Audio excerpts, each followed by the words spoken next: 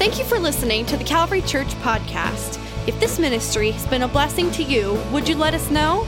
Send an email to mystory@toledocalvary.org. We would love to hear what God is doing in your life today. If I were before him on his throne, how would my worship be? When I hear the word worship, I think of a lifestyle, meeting him in the morning, being thankful. I think of spending time in his word. I'll journal and write things down, and God has brought so much to my life in those moments. I feel like we worship because we're created to worship, whether it's being a mom or if you're a teacher, wherever you're at, just whatever we're called to do in that moment, just doing it to glorify him. When we are worshiping him, of course, it is all about him. I think it is definitely something that we are on the receiving end of. It's like God gave us something. When we worship him, we're giving him a part of ourselves, but in turn, he's really feeding into us. He's pouring into us. Those transitional times, that pivotal point of worship would be when I worshiped when I didn't feel like it, or when I wasn't feeling well, or when I was really struggling with something. We all come in carrying things sometimes, and our heart is heavy, and we don't know what to do, and we don't really feel like engaging him. But I will tell you that in the worst times in my life, when I was either going through illness or just some personal trials, my worship with him was completely blessed in that time. Well, this morning we're going to wrap up our two-part series on the subject of worship, and worship is so much more than just what we do for the first part of a service on a Sunday morning. And last week we talked about why we worship and why it is so important in our lives. And today we're going to look at another aspect of this idea of worship. And Pastor John, thanks for doing this. I know you're pulling double duty, both with the worship team here and then part of the preaching team here. And so this has been fun. And I've got to tell you, and I want to say this just publicly, I'm so thankful that God has brought your family to be a part of our Calvary family. And you heard part of that story last week. And you see Pastor John on Sunday mornings for the worship portion of our service. But I see him all throughout the week and the way that he's leading our worship teams and the vision that God has put in his heart for some exciting things for us ahead. And so just so glad that you and your family are here. And it's been a good 3 months. Let's make it a long, long run. So it's a good thing. I can tell you this, though. The greatest contribution that Pastor John Ketchum has made to our team up to this point, well, I got a text from him one day, and he introduced me to something that I had not seen before. It is called the Bitmoji. Is anybody familiar with a Bitmoji? Do you know what this is? Here, we'll show you a picture. That's a Bitmoji of me. Okay? So it's like a little cartoon kind of character. You design it to look like you, and then you can use it in a text message and send that instead of just like the words. And when I saw it, I was like, oh, that's kind of super cool. He sent me one. Oh, that's kind of cool. I really liked it for a couple of reasons. One, it's kind of a fun, easy way to communicate. Two, there's some people on our staff who just hate them, which is all the more reason to want to send them to them, right? So that's one. Here's one. I'll send just hello, I'll do that. And I find it's a blessing if you send it. In fact, this one actually is a blessing. You just send that. It says, bless you. And if people don't like it, you just let them know, sorry, but the struggle is real. And you just can send those things. And it's just kind of fun because it looks like you. But so thank you. I don't know, was this a West Coast thing? Did you bring that with you? I don't know. Yeah, a friend of mine introduced me to it. Yeah. It's just so fun. I love... That's life change right there. Yeah. Yeah. It is. Yeah. I love when you text someone and they don't respond for hours. It's like the worst thing. It's like, I know you read that. So I send this. My wife loves that one. And then if you want to encourage someone, you got this. And then if you ever want to know what I look like on Mondays on my day off, right there. Yeah. And some of our staff have picked it up. Pastor Keith wasn't so sure about it at first, but here's one that he sent. And sorry about that. And then if you want to pray through your text messages, this is the very best way to end a prayer with Pastor Bill saying amen right here. And so it's just kind of a fun way to communicate. Here's the deal. It's a fad. It's trendy. It's extremely cheesy. Thank you. And it's going to fade. It's how we communicate. Worship is how we communicate with God. It's not trendy. It's not a fad. And the power of it is not going to fade in your lives. That's why we talk about it today. It is such a powerful way for us to communicate with God. So last week we talked about why we worship. Today we're going to talk about how we worship. Maybe even break it down a little bit more practical in our lives and some different spheres of our lives, how we worship God. Today I want to talk about 3 ways in which we worship. 3 ways in which we worship. This is how we worship. And the first thing we want to talk about today is that we worship biblically. Number 1, we worship biblically. And this is important for us to look at and recognize. We don't just make this up, or we don't just do it out of emotion. And if you're new to Calvary, it's probably important for us to reference that everything we do is based on this book, on the Word of God. It is, we believe, our standard. It is our objective standard for the way that we think, our faith, and for our practice, the way that we live. And it's a powerful thing in a world and in a culture that is constantly changing. I'm really glad that we have a foundation that we can build our lives on that never changes. True? And it's good for us to know that. That's also true in our worship. You know, our worship is not based just on experience. It's not based just on emotion. It's not just about tradition. When we worship in ways that are biblical. And so let's look at some of them today. Now, these aren't the only ways in which you can worship that are biblical, but these are some of the most common biblical expressions of worship that you may see if you worship here with us on a Sunday morning. One of those things is that we stand. We typically stand in times of worship. Scripture speaks to this. Psalm 119, 120 says, "My flesh trembles in fear of you. I stand in awe of your laws." And both figuratively and physically, all throughout Scripture, there are these times when it speaks about the importance of us standing in God's presence because it communicates something powerful. Yeah, like we talked about last week, worship is our response to who He is. It's showing Him honor, showing reverence and adoration towards Him. If you think about when you go to a sports game, pretty much any game, we'll stand and sing the Star-Spangled Banner to show honor and respect to our country. That's what standing during corporate worship is showing honor towards Him. And standing is not the only posture for worship. Scripture speaks at times of how we may kneel. In fact, last week, Psalm 95 said we bow down in His presence. Scripture even speaks as far as to say that there's times when we kneel and there's times when we dance. There's many postures. But probably the most common one, and sometimes people go, why do we stand when we worship? This represents it scripturally in honor of God's presence in our lives. Another aspect of worship, a biblical expression of worship throughout Scripture, is that we play instruments. We play instruments, that instrumentation is a part of that worship experience. Psalm 33 verses 2 and 3 say, "Praise the Lord with the harp, make music to Him on the 10-stringed lyre, sing to Him a new song, play skillfully and shout for joy." And so the instrumentation that comes with worship is an important part of that worship experience. Yeah, the band up here, there's just as much as worship leaders as I am or Aaron is. They're worshiping with their instrument and through their instrument.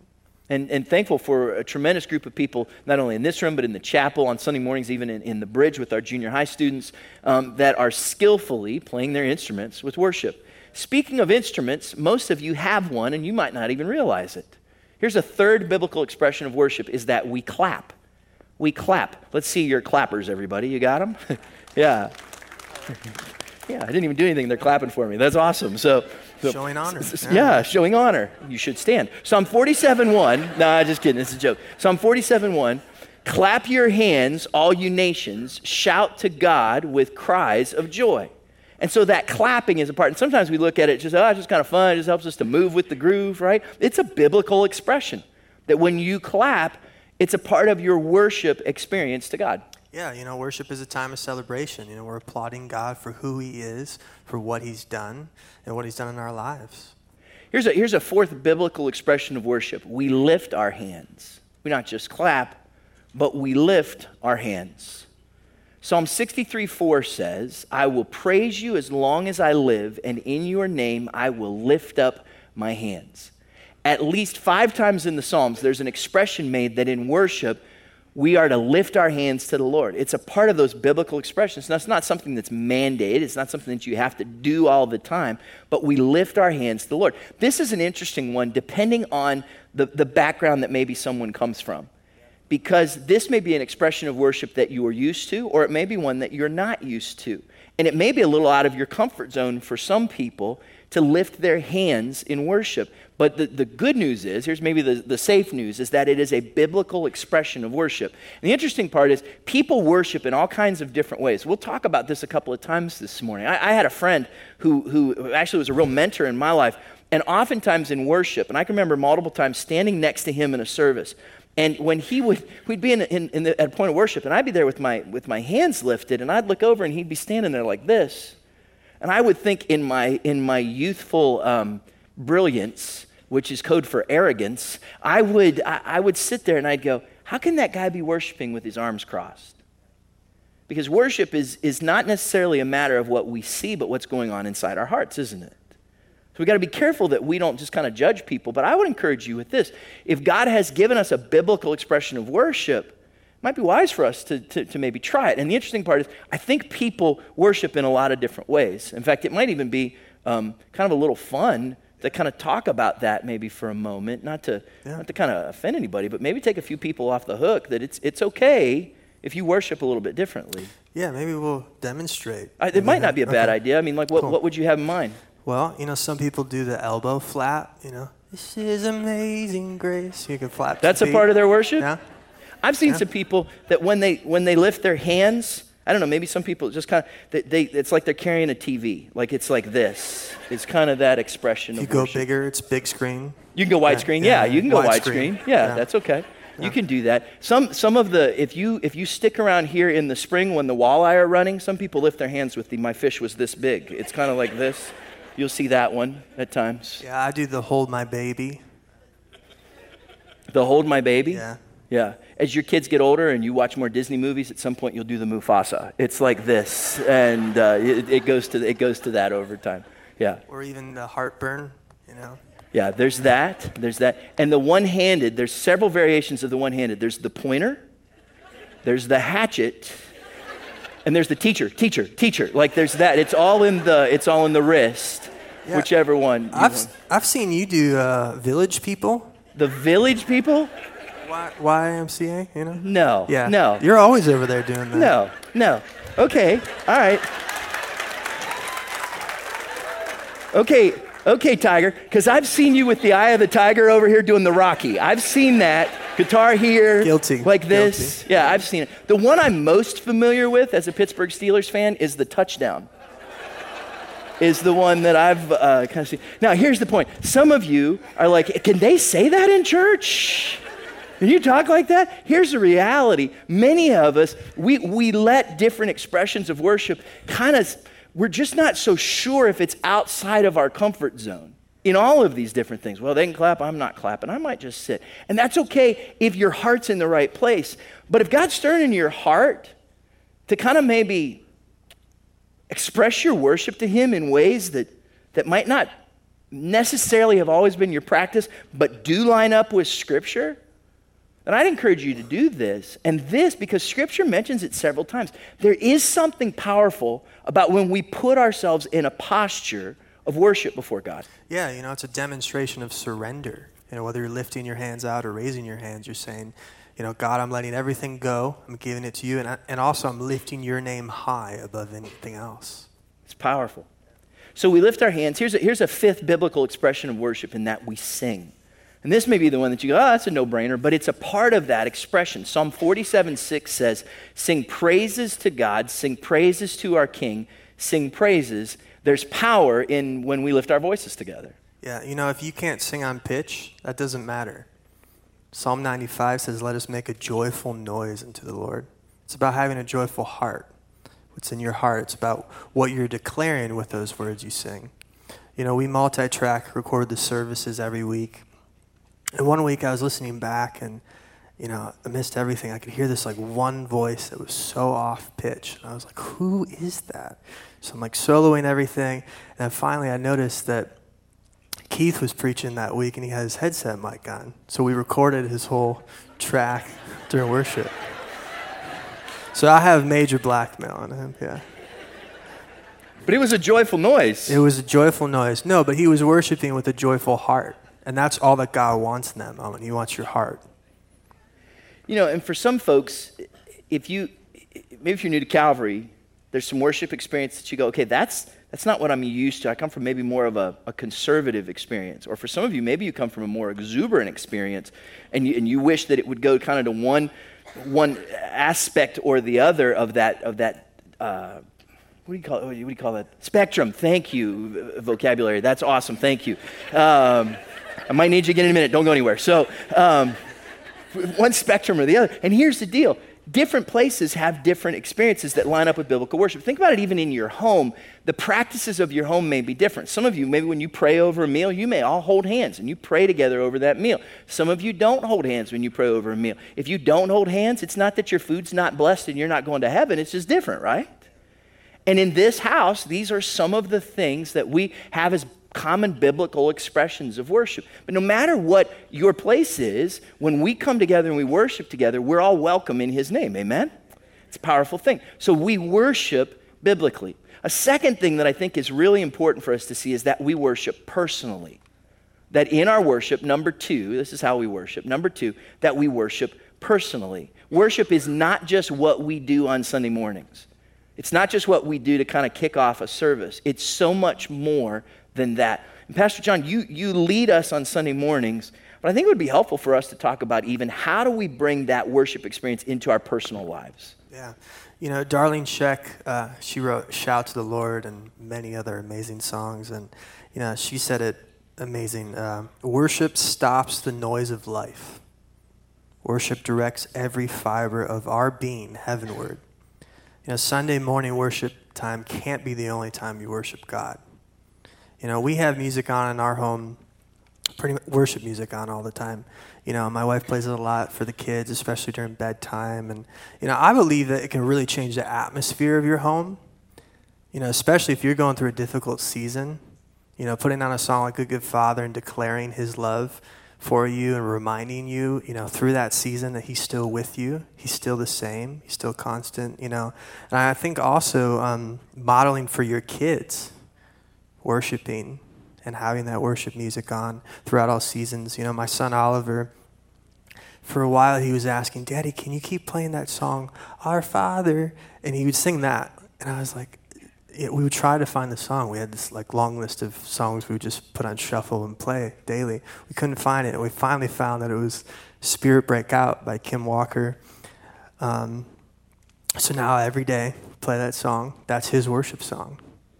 It's awesome, you know, and I'm so happy that I have the responsibility to not only teach him about Jesus and introduce him to Jesus, but also to teach him about worship. So help me, though, because Sundays are easy because we come in and we worship together. But if I'm going to have a personal worship time, and I believe in the benefits of what you just said, I don't know, can you help us at all to make the most out of that time? Yeah, you know, I schedule my worship time throughout the week. And I'd highly recommend that you do that. You know, whether that's just reading the Bible and praying or incorporating worship music into that all at one time or throughout different times throughout the day or the week. I subscribe to a lot of daily devotionals and daily Bible verses that come straight to my email. You know, and seeing that in my inbox first in the morning really helps me remember, hey, you got to stop, read and pray, worship, you know, before anything else, and just really set the tone of my day right. You know, I also schedule several times throughout the week to just sit and worship, just with my guitar and sing. Sometimes I even just put headphones on and just listen to the words, or really just, you know, meditate on whatever that worship song is. And, you know, I think headphones really help remove the distractions around you. You know, especially like if you're working out, you know, throughout the week or running or in your car, you know, put some worship music on that playlist, you know, just to really inhabit the praises of him throughout your daily life, you know. Yeah. Use the songs as your prayers too, I think. You know, if you can't find the words to say, find a song that says it for you and print out those lyrics and put them in your Bible. Is it safe to say that worship doesn't have to be just with music? I mean, if there's a way that you are wired by God to express yourself, maybe it's your hobby, it's your talents, your abilities, it might be for somebody, even anything from art to poetry to whatever. Is there a way that you can take that expression of yourself, that hobby, that skill, and realize that actually can be used by God as a form of worship back to Him? I mean, I know I've heard you talk about writing songs. That's probably a part of that internal worship experience that then becomes an external expression. Yeah, I've been a part of a few worship recordings over the years, and a few years ago, I had this prayer that I would just sing over my life. And a friend of mine heard it, and he was like, hey, man, we should turn that into a full song, put that on the record. And I just actually wanted to read it to you. The words were, permeate, O my soul, for you alone are God. Renovate all my thoughts to see things as you see. And the chorus is, align my heart with your perfect will. Let my passions reflect what stirs your heart. Set my life apart, showing your glory. Then I'm letting go. I will rest in your arms. I believe there's power in the words of our testimonies. And that song was a personal testimony throughout the season that I was in. I wanted to put it out to be a prayer for people if they needed it, to bless them. And I would share your forms of worship, with your friends and your family to bless them and inspire them, especially in the times where it might be hard for them to worship. And this takes this to a whole other step, because worship then isn't just what we do on Sunday mornings. Worship is a lifestyle, that our hearts are continually set towards worshiping God. That worship, the idea of giving Him glory, of lifting Him up, of praising Him, becomes an ongoing part of our lives. Colossians chapter 3:17 says, and whatever you do, whether in word or deed, do it all in the name of the Lord Jesus, giving thanks to God the Father through Him. And I think that's even in the way that you walk through your days. We were out and about yesterday, and I was walking out of this store as this family was coming in. It was a mom and a dad and their son, who's probably about, 17, 18 years old. He seemed to be about my height, but as I walked past him, he was all slumped over like this. Now, I don't know his story or anything like that, but he's walking in, I'm walking out, and I heard him just go, this is the worst day ever. Like that. I'm like, man, dude, what's going on? You're just sad. And I was like, what's happening? Eeyore, you all right? And for many of us, we live our lives that way. We're just kind of, that's the worst day ever. Praise God, That's not worship. Realize this. It's not only a lifestyle, but worship is an act of obedience. Scripture calls us to worship God. That every part of our lives is a part of that. And I would challenge you, even in the hard times. Here's what I've come to learn. The times when I don't feel like worshiping God, the times when I don't feel like giving Him praise, the time when I don't feel like listening to that music, are usually the times when I need to worship Him the most. Here's what David said. Look at this. Psalm 34:1. I will extol the Lord at the times that I feel like it. No. What's it say? I will extol the Lord at all times. His praise will always be on my lips. I will glory in the Lord. Let the afflicted hear and rejoice. Glorify the Lord with me. Let us exalt His name together. I sought the Lord, and He answered me. He delivered me from all my fears. Those who look to Him are radiant. Their faces are never covered with shame. This poor man called. Do you see the tone of this psalm? Everything's not perfect in this psalm. He's got fears. He's got troubles. This poor man, he calls himself. This poor man called, and the Lord heard him. He saved him out of all of his troubles. The angel of the Lord encamps around those who fear Him, and He delivers them. We don't just worship the Lord sometimes. We worship Him at all times. We don't just walk around repeating our troubles. Worship calls us to declare the truth about God and declare who He is. That will change your perspective so much. And for some of you, this is what you came here for today. Worship brings joy in times of anxiety. Worship brings joy in times of anxiety. When I came across this verse in preparation for this sermon, I thought, man, this right here is worth the price of admission. Okay? I'd never seen this passage before in the times that I've read it. It never stuck out to me. Psalm 94:17. Listen to this. Unless the Lord had given me help, I would soon have dwelt in the silence of death. When I said my foot is slipping, your unfailing love, Lord, supported me. Watch this, verse 19. When anxiety was great within me. Anybody ever been there? When anxiety was great within me, your consolation brought me joy. When we worship God, when we look to Him, we literally allow ourselves to be in a place where we can trade in our anxiety for His joy. In the way that it redirects our thoughts, it redirects our focus, it redirects our lives. There is power in worship. And I'm not saying this. I'm not saying that if you just go out and buy the right song to keep on your phone, and if you play it once, then it's all good. You may have to wear your phone out with that song. But that worship, when we focus on Him, we trade our anxiety for His joy. Why, Chad? Why does it work like this? Because worship invites God's presence into our lives. Worship invites God's presence. There's this really kind of obscure story in 2 Kings chapter 3 where three kings, the kings of Israel, Judah, and Edom, are being attacked by the army from Moab. And they go out to fight together because they figure they're stronger together, the three of them, to go out against Moab. And when they get out there, they find themselves in a place where they have no water. They have all these soldiers. They have the other army coming against them, and they have no water. And if they don't have water, they're not going to be able to survive. And they're like, what do we do now? Did God just leave us out here? What are we going to do? We're in this situation. We don't know what to do. And somebody says, maybe we should call for a man of God. Let's call for a prophet and have him come and tell us what to do. So they call for Elisha. And Elisha's not crazy about this. In fact, he doesn't like a couple of these kings.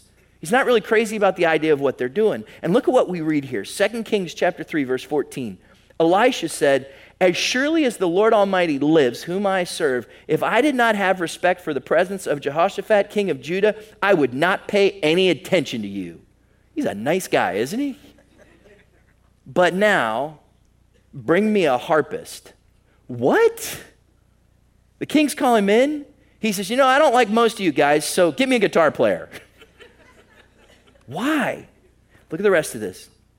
While the harpist was playing, the hand of the Lord came on Elisha. Do you know what Elisha did? He created an atmosphere of worship. And when he did, it allowed God's word to come. The Spirit of the Lord came and gave him the words that he said. There's times when you're perturbed and don't like the people you're around. There's no better time to worship. There's times when you don't know what to do. There's no better time to worship. There's times when you need God to bring a miracle, and that's how this story ends. I encourage you to read it, 2 Kings chapter 3. You need God to bring a miracle. Do you know how you put yourself in a place to receive that? Worship. Because when we worship, we invite God's presence to our situation. And music has that power and ability. That's why oftentimes I'll pick up my phone, call Pastor John and say, get me a guitar player now, Why? Because worship invites God's presence. We worship biblically, we worship personally, and then there's something powerful, third thing, about when we worship corporately. Number 3, we worship corporately. When we come together in a setting like this. I was in an event a while back, probably about 8,000 people there, and we all began to sing a song. It wasn't like a Christian event, so the song that we were singing was not a Christian song, but everybody there all knew the song, and they loved the song. There was like this, you could tell there was this emotion. Everybody was having a great time singing this song, and it was fun. It was cool. 8,000 people singing together. But I realized something. As I'm standing there singing, and I said to myself, something's missing. The Holy Spirit was absent in that moment. It was fun to sing together, but there's something powerful when we worship. And recognize this, without the presence of the Holy Spirit, corporate worship is just a sing-along. When we come together, we're not just karaokeing like you talked about last week. We're inviting God's presence here. So Pastor John, talk to us a little bit about this idea of corporate worship. Oftentimes we have the lights, we have the music, we have the screens, we have all these different things. Why do we go to this effort with your team for these times of worship together? Well, all the lights and the sound and the backgrounds behind us, are all to create an inviting atmosphere to invite you into worship, and to really enhance the experience. But if we took all that away, we should still be able to worship because it's really just about us and God and us connecting with Him. So yeah, just use those as a reminder that those aren't distractions. Don't use them as distractions, but they're there to, just provide imagery in the moment or just really set your heart right. Yeah. So like the team typically practices like on Thursday nights, and the team does a great job of leading us. And so I've always wondered, like, how do you pick the songs? Like, I keep looking. Do you have like a little worship jar that you have all the songs in there and like little slips, and they blindfold me, and you just pull like 3 or 4 songs out, and then that's Sunday. Throw that one out. Yeah. Okay. All right. No, we pray over the songs, and you pray about it. Oh, that's cool. Yeah, we do that. Yeah. Is that cool? Yeah, that's awesome. Typically, typically I arrange a set list, starting with like a song of invitation, then a song of declaration, then a song of response, then a song of encounter. Sometimes a response and declaration switch around, but there won't be any song on this platform that me as a worship pastor that I haven't personally worshiped with first. Because no matter what song we sing, I have to ask these questions. Number one, is this song theologically correct? Is it biblically sound? Can I personally worship with this? Do I believe what the song's saying? Can I declare it? And then, will our church be able to relate to it? And then, is this what our church needs to sing? Or is this a song that I should just keep in my personal worship time? And there's a lot of songs that I won't ever do because of that. That song, No Longer Slaves, that we've been singing lately, that song has had such a huge impact in my life the last year and a half. It's just an amazing reminder that we're children of God. We're not a slave to our sin, our fears, or whatever, that he's got us. And I just knew after worshiping with it, on my own a few times, it would be great corporately. I wanted to share, the bridge is my favorite part of the song. It's just so amazing. The songwriter of the song, Jonathan Helser, was saying when he was writing the bridge, the lyrics came to him when he was thinking about how God parted the Red Sea and the Israelites walked right through it and they left their slavery. Let's read those lyrics actually. It says, "You split the sea so I could walk right through it. My fears were drowned in perfect love. You rescued me so I could stand and sing. I am a child of God." When we sing a song like that, where we declare we're no longer slaves to fear, whatever that thing is for you that you're struggling with, I think we have to remind ourselves that that doesn't mean that we're not going to necessarily struggle with that still, or won't be tempted by it. Jeremy Riddle says it's great. When we sing that song, we're no longer slaves to fear, that doesn't mean we're emotionless now or never face fear, but it just means we don't have to obey it now. We can declare the victory we have in Christ over that. There's something powerful about songs when you think about it. Like there are songs that I attach to certain memories in my life. Isn't that true? I think that's why oldies radio stations are always popular. Because there's songs that take you back to different seasons. And I think that oldies phenomenon is only a reflection of a real spiritual truth. Like I have songs in my life that have become hooks that I hang experiences on. And you notice that anytime that we sing certain songs like How Great Thou Art or It Is Well With My Soul, corporately, there's something that we come to those songs. Does anybody remember a song called Because He Lives by the Gaithers? Do you remember that song? Like that's a hook in my life. I can take you back to a point where that song just ministered to me in a way. The song Hosanna by Hillsong. There's a time about 5-6 years ago where I was at a point of real desperation and that song did something in my life. So there's something powerful about the songs that we've known, that we remember when we sing them corporately together. But then there's also something interesting in Scripture about the power of a new song. I think Psalm 98:1 says, "Sing to the Lord a new song, for he has done marvelous things. His right hand and his holy arm have worked salvation for him." In fact, 5 times in the Psalms, we are encouraged to sing a new song to the Lord. Because I think oftentimes God gives us a new song for a new season. And that's a powerful thing. Yeah, I think it'd be pretty boring to hear the same sermon over and over every single week. Kind of depends on who the preacher is, yeah, don't you think? Maybe that one a couple weeks ago wasn't that bad. We could repeat that. No, but Pastor Better Chad, bring me a guitarist. Yeah. That's I'm a little perturbed right now. Yeah. Pastor Chad works really hard every week to find new ways to use Scripture to apply it to our life. And like he said, songs are great for different seasons. And there's a lot of awesome new songs that are capturing the heart of God today, especially what we need to sing as the church today and the world we live in. And I'd also encourage you to, we put the set lists each week on Facebook. Look up those songs, download them, YouTube them, whatever. Use them throughout your week as your personal worship time. And it may be time for some of us, I know these are seasons that are true in my life, where I need to say, God, would you give me a new song for a new season? Or I feel like I'm going through a season where I need something, I need a hook to hang this on.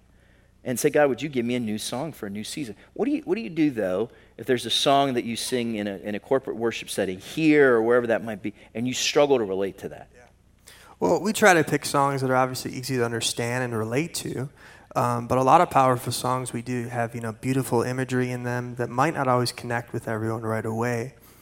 So I would just encourage you in the moment, if you're confused by the lyrics or whatever, just take a second, turn your focus back to Him, thank God for who He is.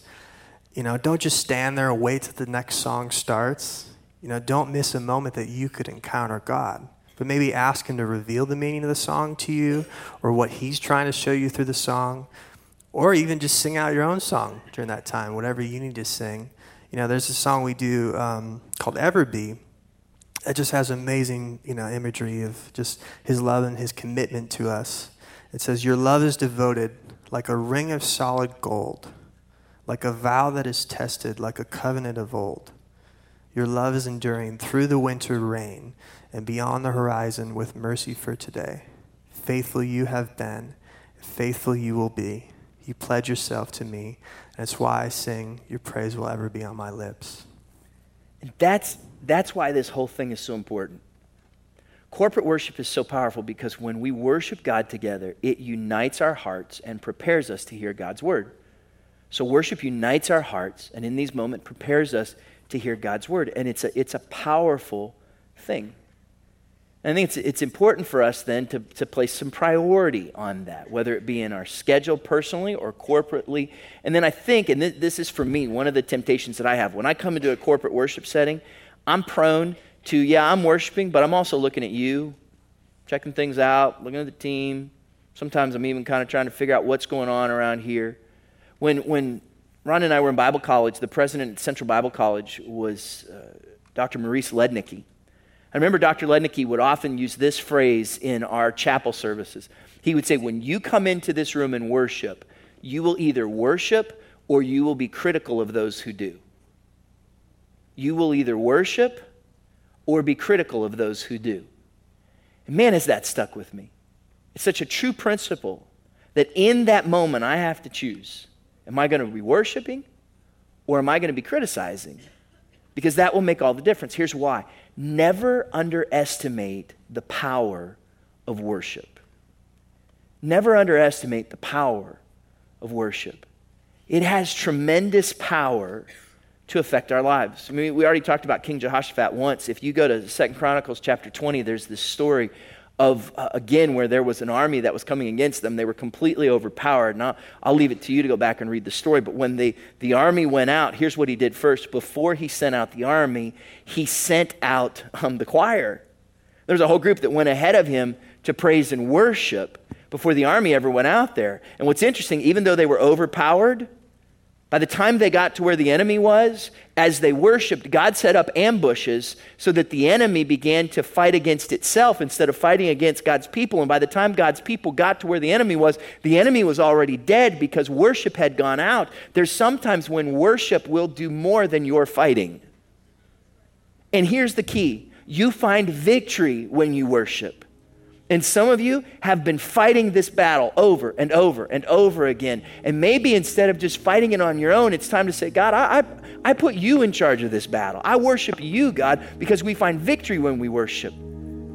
There's this cool story in Acts chapter 16 where Paul and Silas are in prison.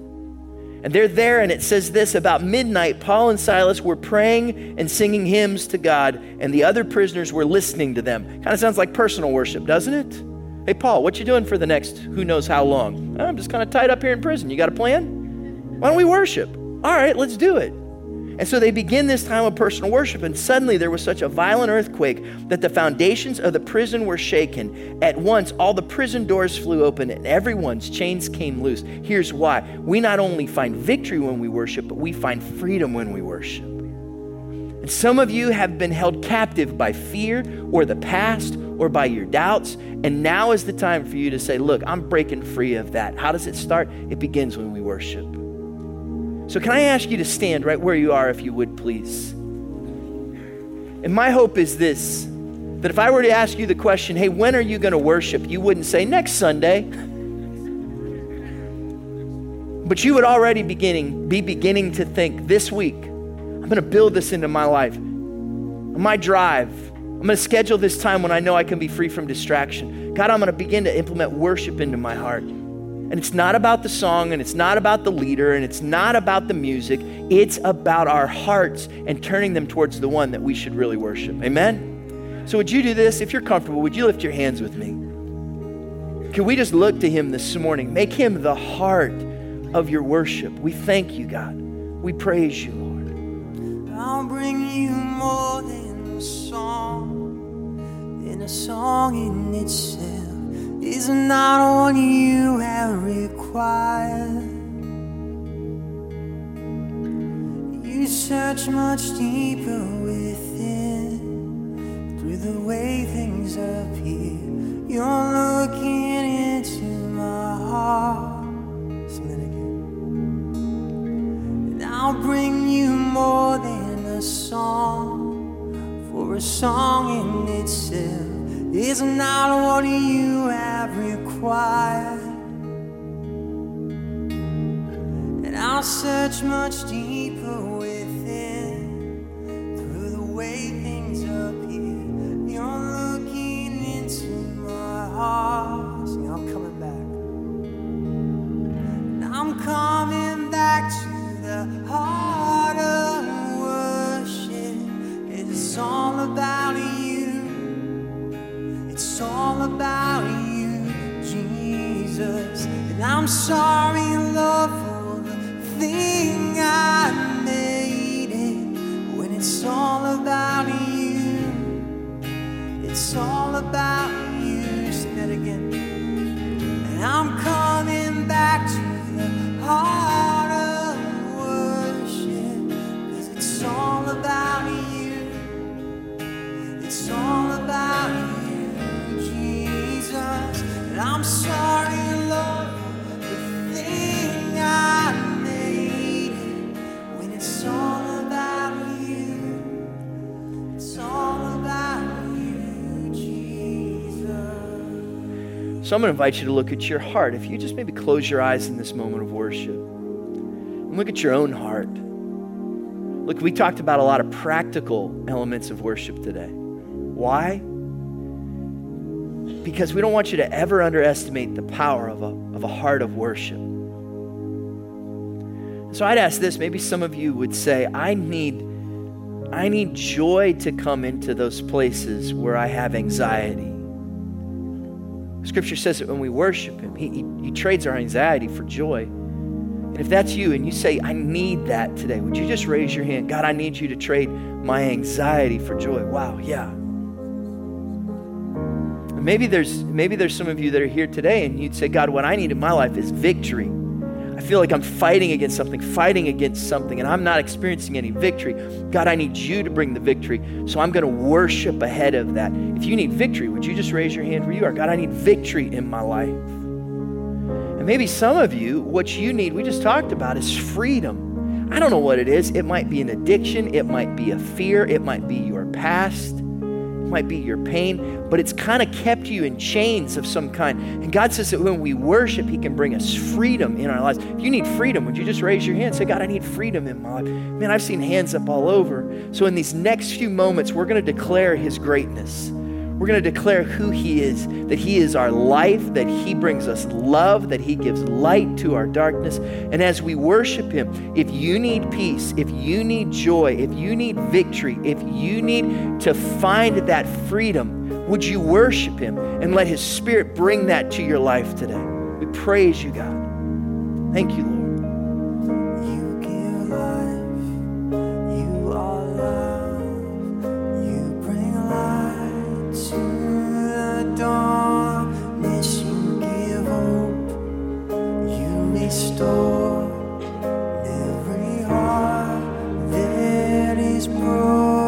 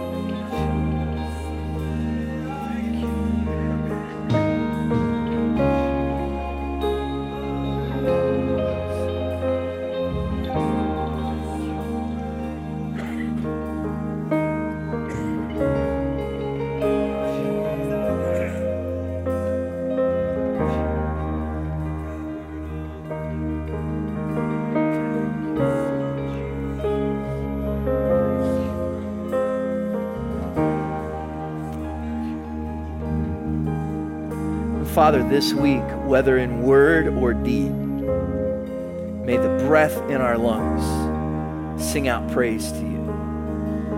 God, may we worship you in all that we do. And as we worship you biblically, as we've worshiped you corporately, and God, as we instill these truths into our personal daily lives, God, may you be glorified. And as a result, may we know your joy and your victory and your freedom. Lord, help us to be people who worship you. Now, as we go from here, we ask that you'd go with us. Father, would you send us out with your special favor and your wonderful peace? In Jesus' name, amen.